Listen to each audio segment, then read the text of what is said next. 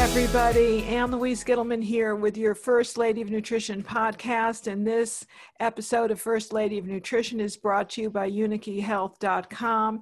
UniKey Health has been my go-to for all of my co-formulations and personal formulas for over 25 years. And I'm very excited today, legitimately so, to talk to a man who doesn't come to us from the health field. He's actually a whiz in finance. He stumbled upon a possible treatment for certain types of cancer, and I'm very, very thrilled and grateful to have him with me today. Hello to you, Mr. Joe Tippens. Hello, how are you? I'm okay and very anxious to plunge into this interview. So tell me about the story of how you discovered how a dog dewormer might be an answer to cancer. Well, I'll try to give you the Reader's Digest version. In August of 2016, I was moving to Switzerland for a 5-year stint. I already had my Swiss green card and an apartment, and all of my clothes were already over there. And literally 24 hours before my flight, I discovered that I had a very large tumor in my left lung, and it was biopsied and determined to be small cell lung cancer, which is the deadliest of the two kinds of lung cancer. Second, really only in deadliness to pancreatic. And so I canceled my gig in Switzerland and stayed home and started on a pretty regimented protocol at MD Anderson in Houston, where I went through simultaneous chemo and radiation. There were complications with the radiation in that in order to get to the tumor, they had to go through my esophagus 6 times a day. And they inadvertently burned my esophagus into bacon. Oh my goodness. Where not even water would go down. And I chose not to do a feeding tube. I chose to live off of my fat stores and my muscle stores until my esophagus healed, and thankfully did that. So through September, October, November, and into December, inclusive of brain radiation as a prophylactic measure, I went through hell and back, as a lot of cancer patients do. And in late December of 2016, my PET scan had good news and bad news. The good news was that the large tumor the size of my fist in my left lung was gone. And so the radiation and chemo did its trick. The bad news is that there was wide metastasis. And if anybody Googles widely metastasized small cell lung cancer, you'll quickly find out that the survival rate is literally 0. And the mean life expectancy is about 3 months. Strangely enough, I was never deterred. I was positive I'd figure out a way to fix it, but intervention would happen. I got a phone call the next day from a large animal veterinarian in Western Oklahoma. And he told me this crazy story about a lady scientist who was doing cancer research with mice in her lab, and her entire mouse population, she had been injecting cancers in all different body parts, brain, stomach, liver, pancreas, etc. And she found out her entire mouse population had come down with intestinal parasites. Well, if you go to any zoo, you'll see that fenbendazole is actually brought in by the front end loader, because it's used for literally every animal in the animal kingdom, from a small guppy or a tiny bird all the way up to an elephant and everything in between. So she gave her mouse population fenbendazole to rid the mice of intestinal parasites, trying to save her research.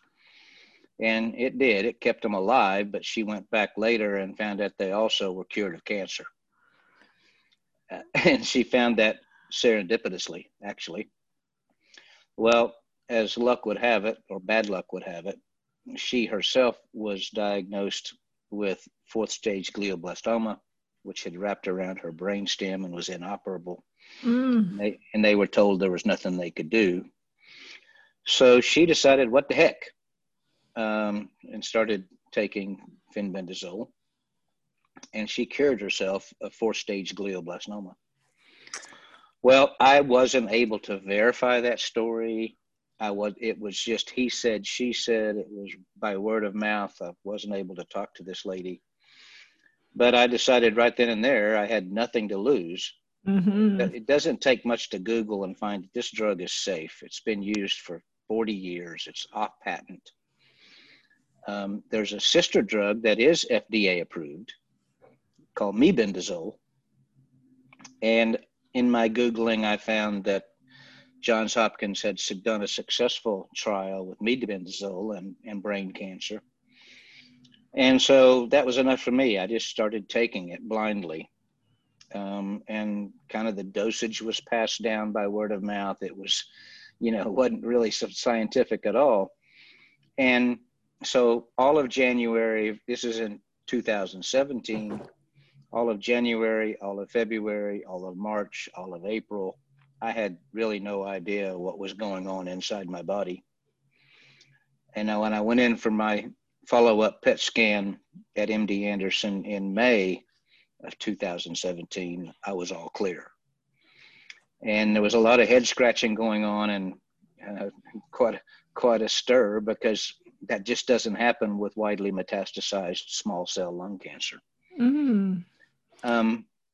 I was actually, in all fairness and honesty, I was also on a clinical trial. Keytruda had already been approved for non-small cell lung cancer, and they were doing a clinical trial to see how its efficacy would work on small cell lung cancer, which is really a completely different cancer. And so, to be honest with you, I didn't want to get kicked off of the trial, so I didn't tell anybody at MD Anderson what I was taking. And followed up another scan from May of 17 to July of 17, and then another one in September of 17, when the clinical trial ended. And that's when I fessed up to what I was taking. There's pretty interesting conversations surrounding that. And so now, what did they have to say when you actually fessed up? I'm curious. Well, interesting responses. My chemo oncologist at MD Anderson scratched his head and said, you know what? We've known for decades that this anthelmintic class of drugs could have an impact on cancer. Mm. And in fact, 30 years ago or 20 years ago, there was a anthelmintic in the same class of drugs that was used widely on ovarian cancer, called levamisole. Mm. And so there's about, I think, 8 drugs in the category. And anthelmintic simply means, to kill Anti-worms. Anti-worms, to intestinal parasites. And he said, I believe it. I agree. And I said, well, here's the puzzle. Was it because I was on the Keytruda trial, or was it a combination with the fenbendazole and the Keytruda trial? I needed to know. I mean, intellectual curiosity, I wanted to know. And in private conversations, I have to tell you, multiple doctors agree that it really wasn't the Keytruda. Wow. And the reason why is simple. Keytruda was not nearly as successful for small cell lung cancer as it has been for non-small cell. And in fact, it's not successful at all. You have to remember, some of these trials are not, the end game isn't remission. Some of these trials are, can we buy you 2 years of extra life? And that's called an objective response trial. And the trial I was on, the objective was 2 years of extended life. It wasn't remission. And I'm pretty sure, I can't get anybody to fess up and be honest with me, but I'm pretty sure I'm the only one in that trial that is in total remission. I think most people got 2 years and are still died. So you're a living miracle, to be honest with you. Well, yeah, I think so. But it's not a living miracle because then what happened after that's what kind of made my life crazy. My word of mouth, my story passed pretty far and wide solely by word of mouth. I mean, it was as close to being viral without it being on the internet as one can get. And I got really tired of fielding literally hundreds of phone calls and having to start from ground zero telling the story. So in May of 2018, almost 2 years after I was diagnosed, I decided maybe I should write a blog, and that way I won't have to tell the story over and over again, and I won't have to start from ground zero telling it. People just read the blog. Well, that was naive because then the blog went viral all over the world with no effort, no marketing. It's now at about 5 million hits from 96 countries. Again, what is the name of your blog, by the way, so we don't forget to ask you? It's pretty simple. There's a new extension that replaces .com very cleverly called .rocks, ROCKS. And so the website is mycancerstory.rocks. My Cancer Story, my friends, .rocks. Right. And on that particular, it's a website / blog. You tell the correct protocols and some of the testimonials. Yeah. Well, actually, I just start chronologically from September of 2016 all the way to current day, and try to keep it up to date. I'm not very good at it, by the way. And from that, a Facebook group called My Cancer Story Rocks formed up, and it's very difficult to manage a Facebook page with literally thousands of members. So I solicited volunteers to be administrators and moderators of the Facebook page because I just simply don't have time to do it. And graciously, I've gotten volunteers, and I've went through the whole set of first volunteers that kind of got fatigued, and then I came back out in round 2 to get a new set of volunteers, and they're all incredibly wonderful people that do everything for free as volunteers, and they're a godsend. I can imagine. Well, along the way, with 5 million people in 96 countries, all wanting to try this, and literally thousands and thousands of people calling it and trying it. Success stories other than myself started coming in all different kinds of cancers. And so then I had the dilemma of, is my story credible?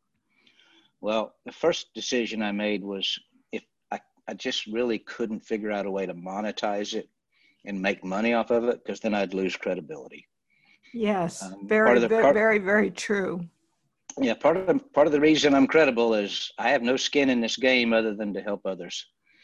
And so I haven't made money off of it, but it has cost me a lot. I mean, I spend thousands of dollars, and I spend a lot of hours trying to keep all this, answered and moderated, and, and it's hard to keep up.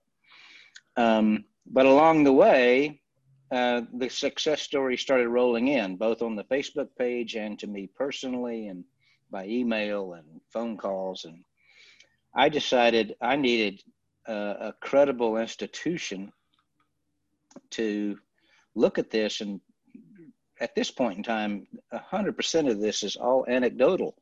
It's he said, she said, and you have to trust whether these people are being truthful or not. And we don't know their medical files. We don't know their doctors.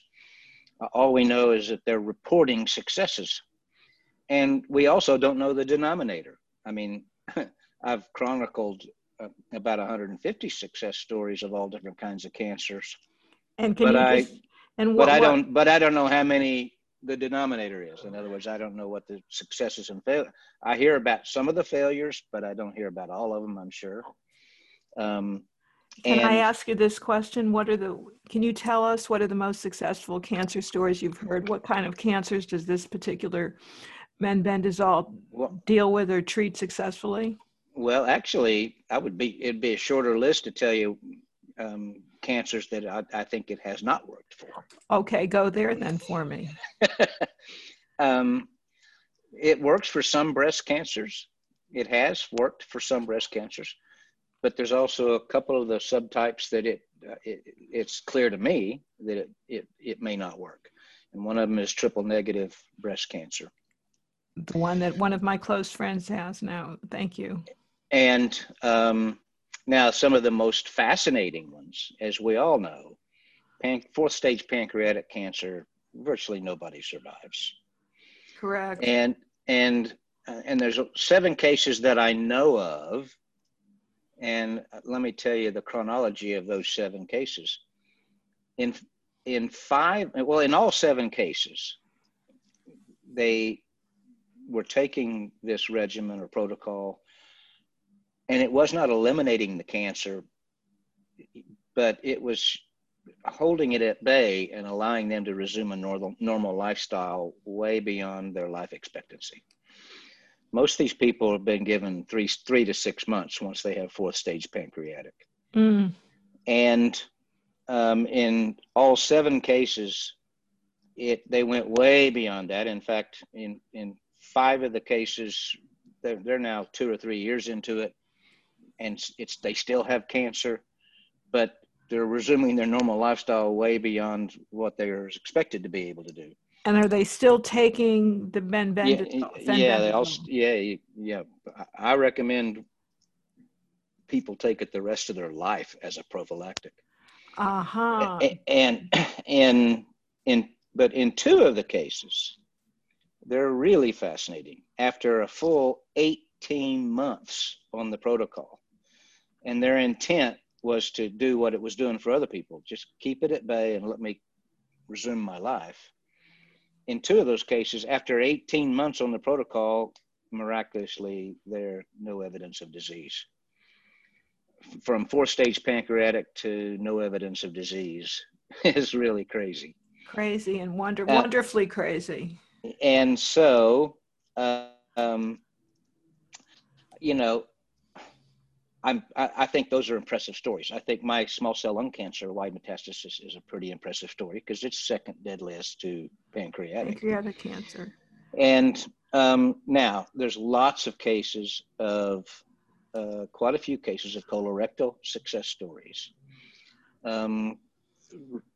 A handful of success stories with metastasized melanoma.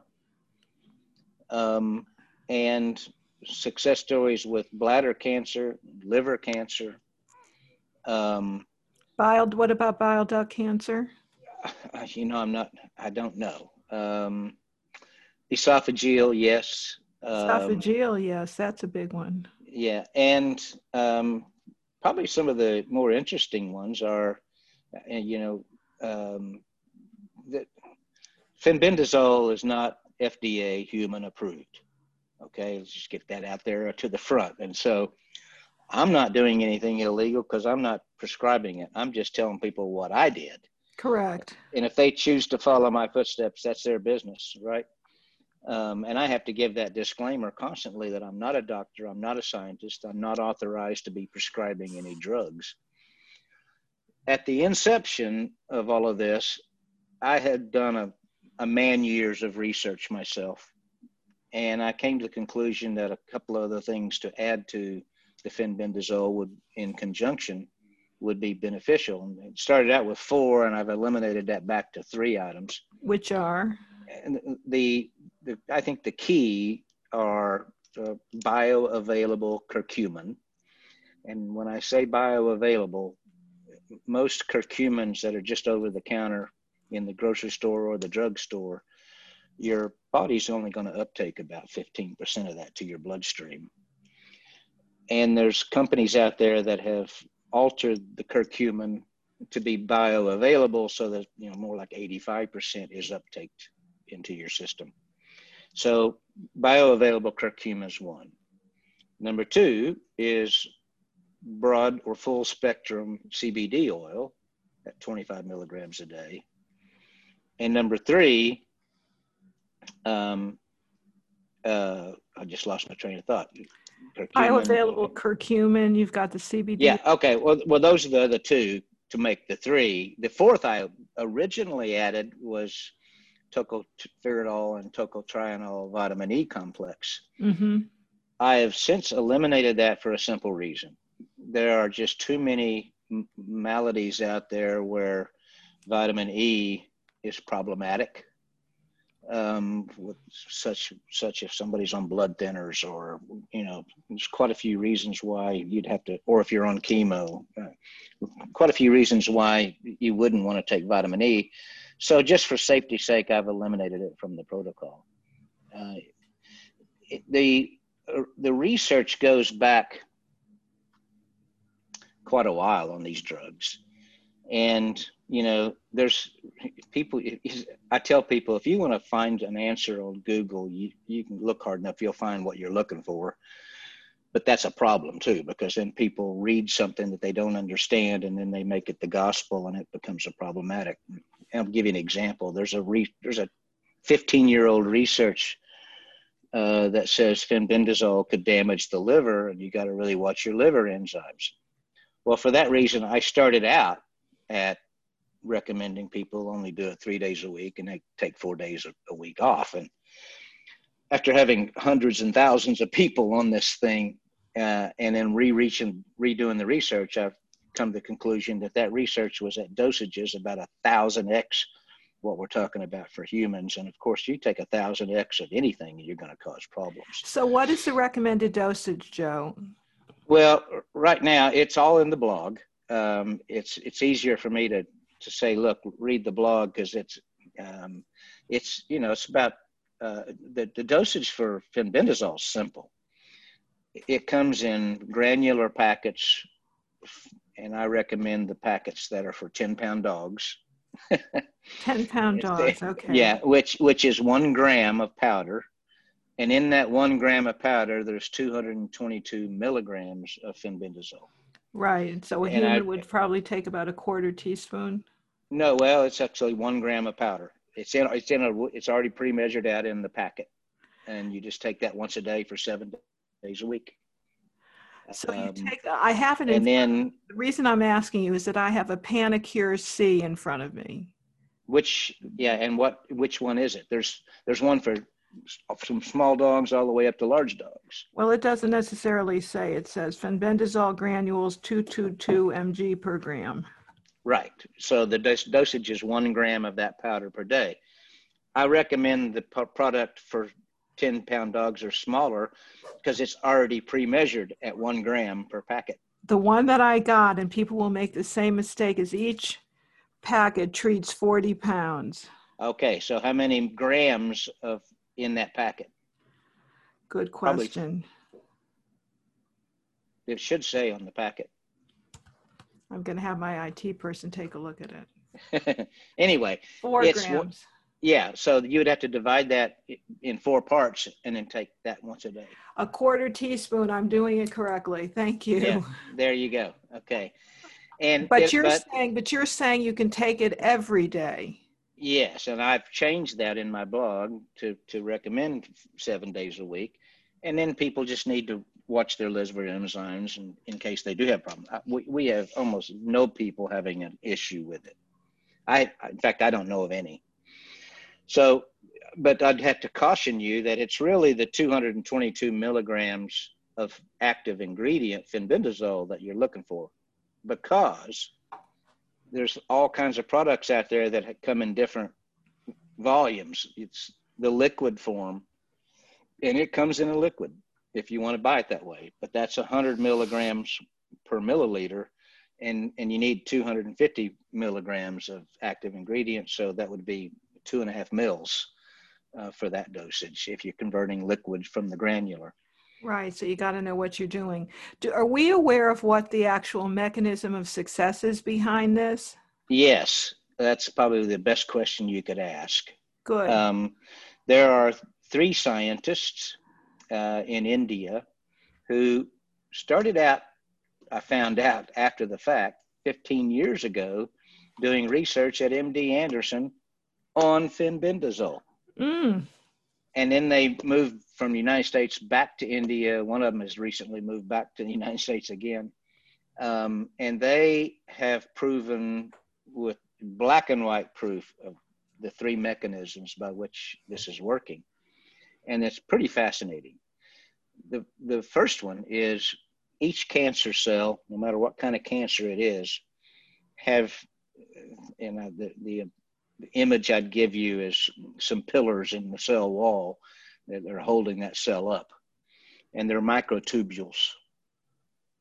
And those microtubules are not only kind of holding that cell wall up, they are necessary for that cell to be able to divide and multiply.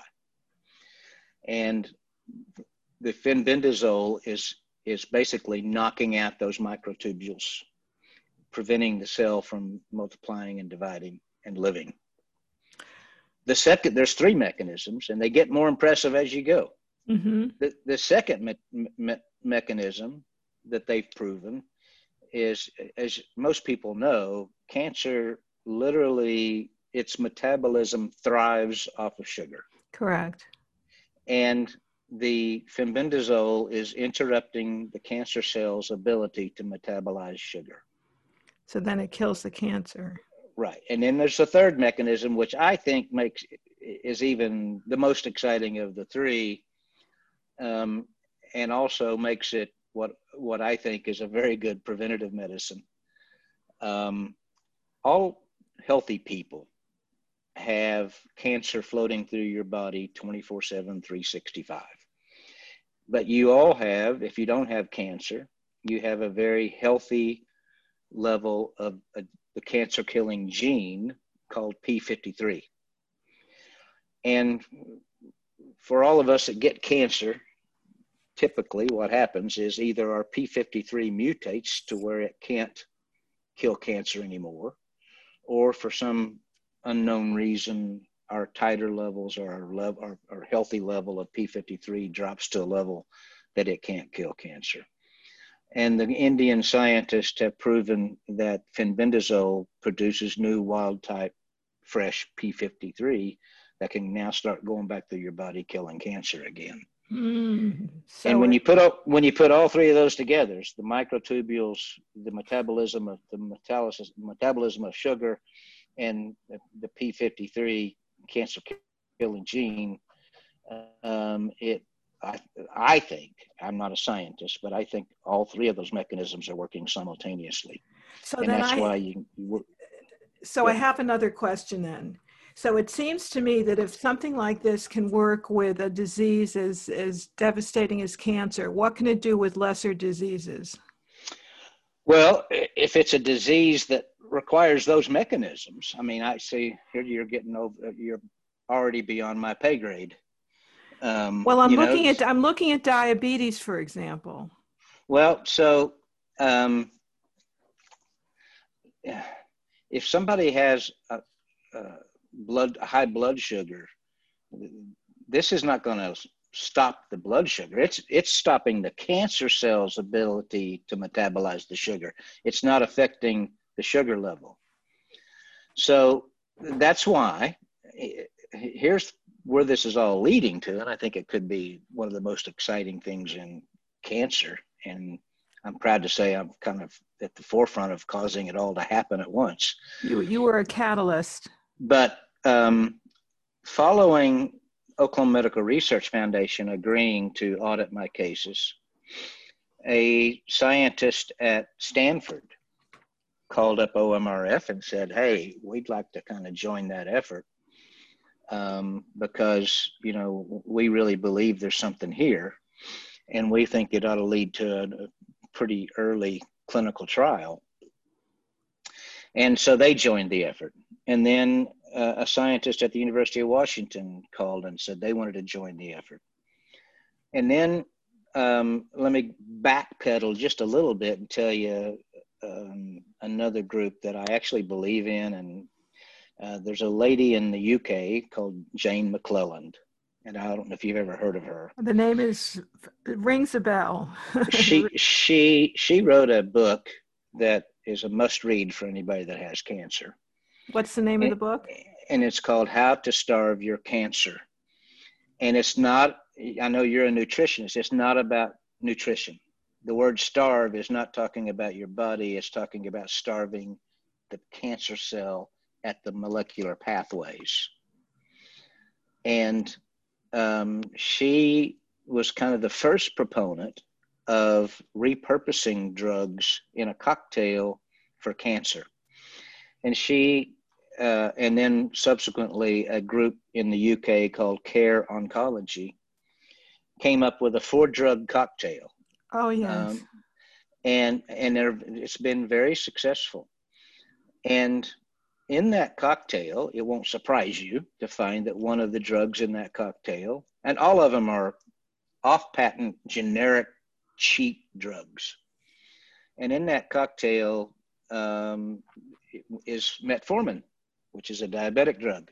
Mm-hmm. Well, it makes sense. If you can lower the blood sugar, you got less fuel for that cancer cell to live off of. Absolutely.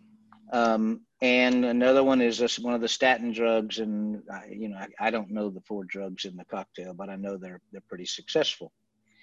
Well, that's a lead-in to the next group that I'm in contact with and working with. Dr. Vikas Sukatmi. He was the chief medical officer and the dean of the Harvard Medical School. And he and his wife have real passion for repurposed drugs. There's a real reason. You think about it. The cost of going through a phase 1, phase 2, and phase 3 clinical trial is become just almost cost prohibitive.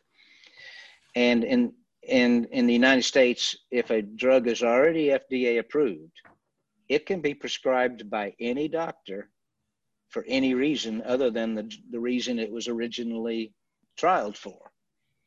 So, for example, you just use metformin. Metformin, any doctor can prescribe metformin for cancer, even though it's a diabetic drug. And so if you can come up with the right cocktail of generic cheap drugs that are already FDA approved, there's no need to go through the lengthy trial processes that require a new drug to go through. And so Dr. Sukatmi and his wife, Vidula, wanted to stand up a full-time research program on repurposing drugs for cancer. And I'm not privy to the story, but it didn't work out with Harvard. So Dr. Sukatmi took his resume and went to Emory University in Atlanta, and he's now the chief medical officer and the dean of the Emory Medical School, which is a very good medical school. Mm-hmm. And he and his wife have uncovered 215 already FDA approved drugs that are targeted potentials, not known yet, but targeted potentials for repurposing in various cocktails for cancer.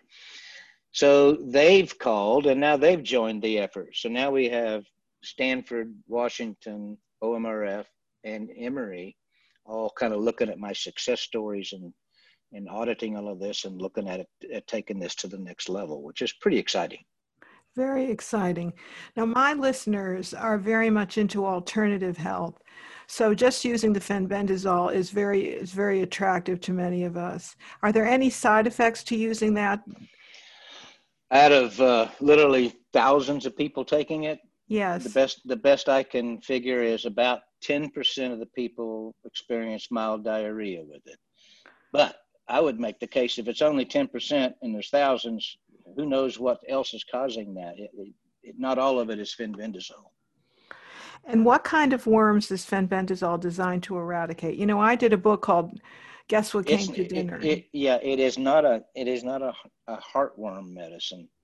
It's only for any kind of worm, and there's dozens that can invade the intestinal tract. So does it primarily target the intestinal tract? Some of the worms are, I know, tissue invasive and they're organ invasive. Well, now you're again over my pay grade, but you're pretty smart, Joe. Here's what I believe. It's it kills worms in a completely different mechanism that it kills cancer. Okay, so people get confused by that, and they also get confused by dosages. They think, well, I'm 180 pounds, and if this is for a 10-pound dog, don't I multiply it times 18? Well, no, because it gets into your bloodstream and it kills cancer at a much smaller dosage than a dog needs to kill a worm, if that makes any sense. Mm-hmm. So, you know, interestingly enough, I feel stupid. I have never really researched the mechanism that it works for worms. I've just researched what it's doing for cancer cells. Well, the interesting connection here, and I know this is something you're not a fan of, but I have written many, many books on natural remedies to eradicate parasites. The first one I did was in 1991. It's called Guess What Came to Dinner? And all of the parasitologists and all of the ancient healers, the herbalists that I interviewed at the time, all felt that there was a connection between cancer and parasites. What that connection is, I can't tell you, but my teacher very specifically told us many, many years ago that worms were the most immunosuppressive agent known to man. So I've always taken that to heart. So I think there is a connection. It'd be very interesting to evaluate that. I'm not against what you're saying. I would say I have a hard time believing that all different subtypes of cancer are caused by parasites. I just don't believe that. I believe there's a connection. Yeah, the parasitologist, and with this we can conclude this aspect of the conversation. The man that I really was most in admiring of and admiration of is since passed many, many years ago, but he was a World Health Organization parasitologist from Colombia. He felt that it wasn't the big worms that were the problem, not the ones in the gastrointestinal tract, but the small ones that were tissue invasive, whether they were amoeba, Giardia, blastocystis, or anything in between. So, well, you're preaching to the choir. Look, here's an overall thesis that I want your listeners to understand. Fenbendazole is dirt cheap and very safe. And so the question I have to ask about 50 times a day, that people are worried about it, go, well, I don't know if I should do this or not. And I'm going, you know what? My biggest problem is people that come to me and say, it's now too late. I'm on my deathbed. I'm in hospice, and I wish I'd have listened to you a year ago. And because I really need people to think, you know what? It's never too late. It can be. No, it is. I mean, I hit a lot of people that are not successful with this protocol. Because? And I bet you 80-90% of them are because they started within 2 weeks of death. Which means they were just too late. There was not enough time for the Fenbend to do its deal, to do its magic. And I just ask people this: if you can Google it and you can figure out that it actually is safe to take at the right dosage level, and it's not going to hurt your liver, and there's zero downside risk. Well, I can't honestly look anybody in the eye and say, this is going to cure your cancer, because it doesn't work in 100% of the cases. But I can say, you know what? The downside risk is zero. And we know with 150 success stories out there already, and I know there's more I don't even know about. Yes. There is upside. So if in business, if the downside risk is zero and you got upside, go for it. Do these people that take the fenbendazole, do they also change their lifestyle? Do they change their diet, or they just take the dewormer? Well, look, there's thousands out there. How do I know? But some people, I don't know percentages. Some people actually do it all. They go the entire holistic approach, all the other holistic things. I advise people, look, if cancer it lives off of sugar, just cut out sugar and anything that converts to sugar to the best of your ability. That's the extent of my advice, because I'm not a nutritionist like you. I'm not, I'm not a doctor. I just, common sense says, you shouldn't be doing sugar, but I'll have to fess up to you. I didn't change my diet. Once my esophagus healed to where I could eat, I ate. And we've heard a lot of people say that, Joe. So this is the closest thing to kind of a miracle worker that I know of. I mean, you've had spectacular success. I don't want to downgrade that at all. Well, and by the way, don't get confused. Some people say, because fasting has made an impact on cancers as well. And some people say, well, did my accidental fasting from my esophagus being fried impact it? And the answer, sure. the answer is absolutely no, because my metastasis happened after the fasting. Interesting. So the other question, and then I'm going to let you go. You've been very, very generous with your time. People can find you on, tell me again the website. www.mycancerstory.rocks, ROCKS. .rocks. And do we have any reports, once again, I wasn't clear on this, any other reports besides cancer that this may assist? No, because all I focus on is cancer. And my Facebook page, just so people know, in order to be a member, you have to be a caregiver or a direct patient, and you have to agree to stay to the point of my blog and my protocol, because as you know, those things in social media can just go completely out of control. You got a lot of riffraff in there. Yes. A lot of crazy people. And so the moderators really keep that tightly controlled to just our story and this protocol and cancer only. And when they try to ask about, parasites and all this other stuff, they get shut down because we're trying to keep it very narrow. And I apologize for that. But if there's so many websites you can go join if you want to know about those other things, we had to stay focused. Including AnnLouise.com, my friends, and a wonderful book called There You Go. Guess What Came to Dinner. So I want to thank you so much for all of your time. You've been delightful. You've been to the point. You're very authentic. I mean, I really appreciate that you're not in this to make money. You're in this to truly help people, and I salute you for that. Well, you're welcome. All right, my friends, I want to thank you all again for listening to the First Lady of Nutrition podcast. Join me at AnnLouise.com for other articles, podcasts, and videos, and we'll see you next time. God bless.